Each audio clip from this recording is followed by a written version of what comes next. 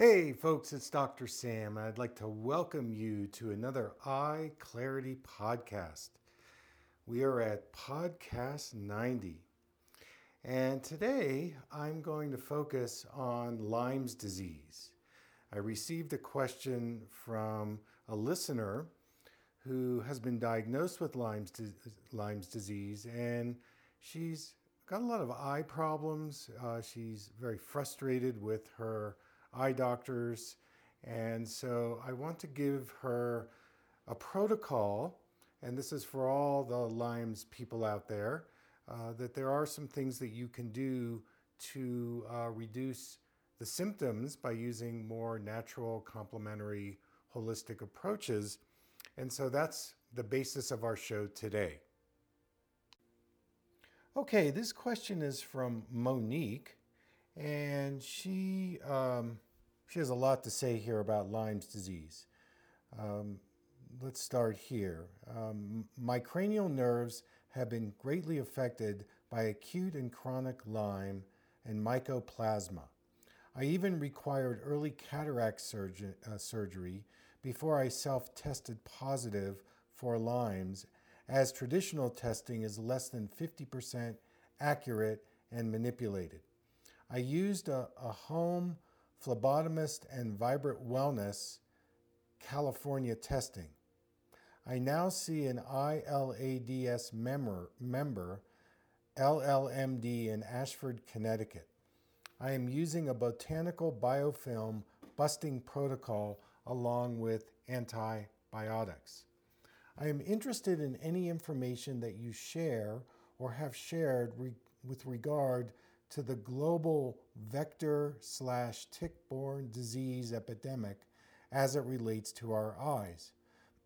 I'm currently not returning to my eye professionals due to their apathetic attitude, ignorance, and lack of progress and common sense. Cranial peripheral nerves and biofilms need to be addressed in this dense population, which includes to grow insidiously. How am I addressing the biofilm, reversing nerve damage, and combating microbioles in your practice? Okay, wow, that is, I really hear your concern, Monique. And so let me give you my perspective on Lyme's. First of all, according to the CDC, approximately 300,000 people are affected by Lyme's disease. Now, it's much more complicated than this, but for many listeners who don't even know what Lyme's is, it's an inflammatory disease caused by a bacterium transmitted to humans by the deer tick. So I'm going to stay exclusively with the eyes in my response. Some of the things that I have seen in terms of eye conditions would be inflamed eyelids, something called conjunctivitis, which is an inflammation on the inside part of the lids of the eyes, dry eyes, keratitis, which is an inflammation of the clear window of the eye, the cornea, optic neuritis, so this is where the optic nerve begins to swell, floaters, Bell's palsy, which is where cranial nerve 5 can create facial tics, facial paralysis. And so these are the main things that I've seen. Oh, one more would be light sensitivity, photophobia, as we call it. You know, it's a complicated disease because the systemic inflammation definitely informs the eyes, and the relationship between systemic health and eye health, especially on the inflammation level, is going to create more oxidative stress and free radical damage. This is going to create an accumulation of toxins that are going to accumulate in the eyes.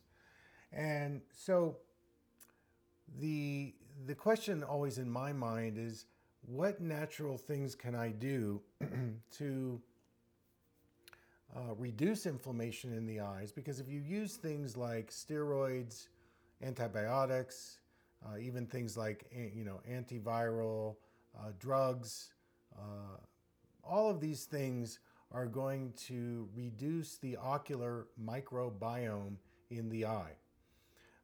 If you don't know about the ocular microbiome, I would refer you to a blog that I wrote about 2 years ago in Mind Body Green, where I talk about the eyes having its own ocular microbiome. So I would refer you to that. Also, in terms of treating the eyes, I think we have to start with more of a symptom approach using natural remedies like homeopathy and possibly essential oils to see if we can boost the ocular microbiome, and then maybe work with the essential oils to create more oxygenation around the eye area. So at this point, the two sets of eye drops that you could possibly use as a homeopathic are over the counter. One would be Similasan, the other would be Optique. So depending, Monique, and this is for any of the Lyme's people out there, you'd have to experiment which one of those eye drops would give you the most relief. On my website, I talk about two applications, eye bath and eye massage, and I would refer you to those videos to actually see how I apply the eye drops to my eyes. A third eye drop, if you can get it, is MSM. Again, I'm not sure you can get it, but if you can get the MSM, these three eye drops could be used throughout the day to at least reduce some of the symptoms and inflammation. MSM works on improving collagen health, reduces inflammation, it hydrates and moisturizes.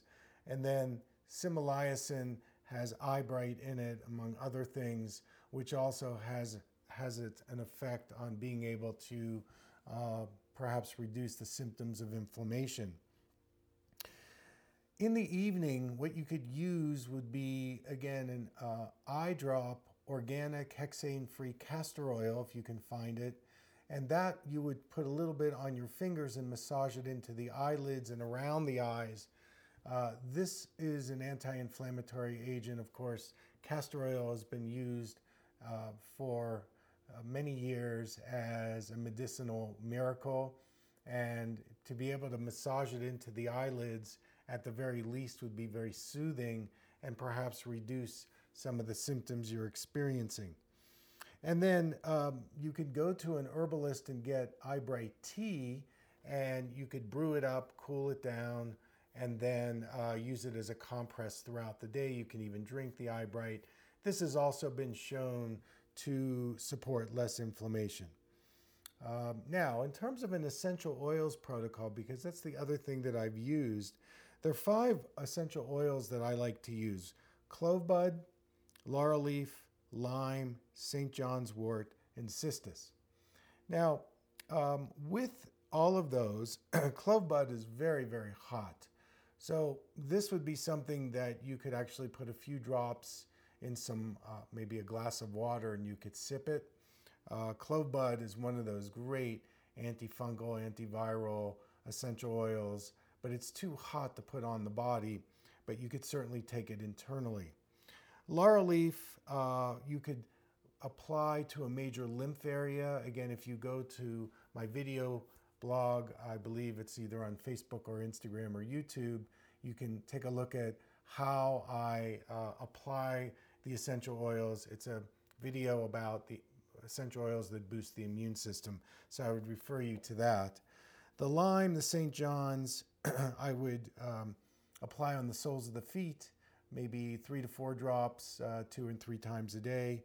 And the cistus you could use on your face. So if you've got any kind of Bell's palsy or facial tic, you could massage into that. I'm going to refer you to my video on my website on Bell's palsy and double vision, and that talks about different protocols I use to help people reduce that situation. And then eye exercises, I would recommend the palm hum and the tongue clock exercises. Again, if you go to my website, you can find those. They're free. And I would do those 2 to 3 times a day, especially if you're suffering Bell's palsy.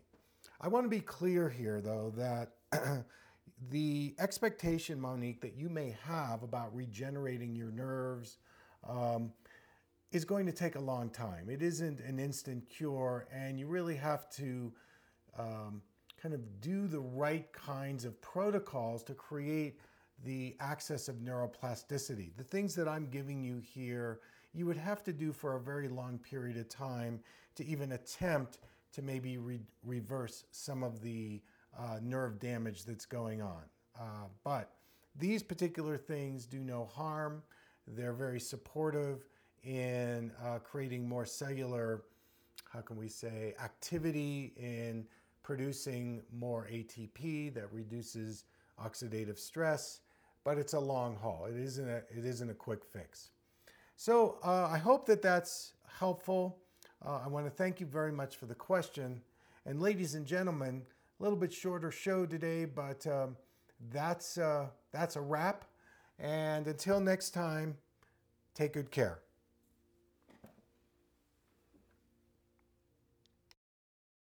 You're listening to a podcast with Dr. Sam Berne.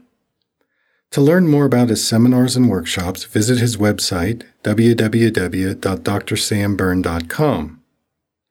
The Berne Method is a trademarked signature of Dr. Sam Berne for his workshops, seminars, books, and DVDs.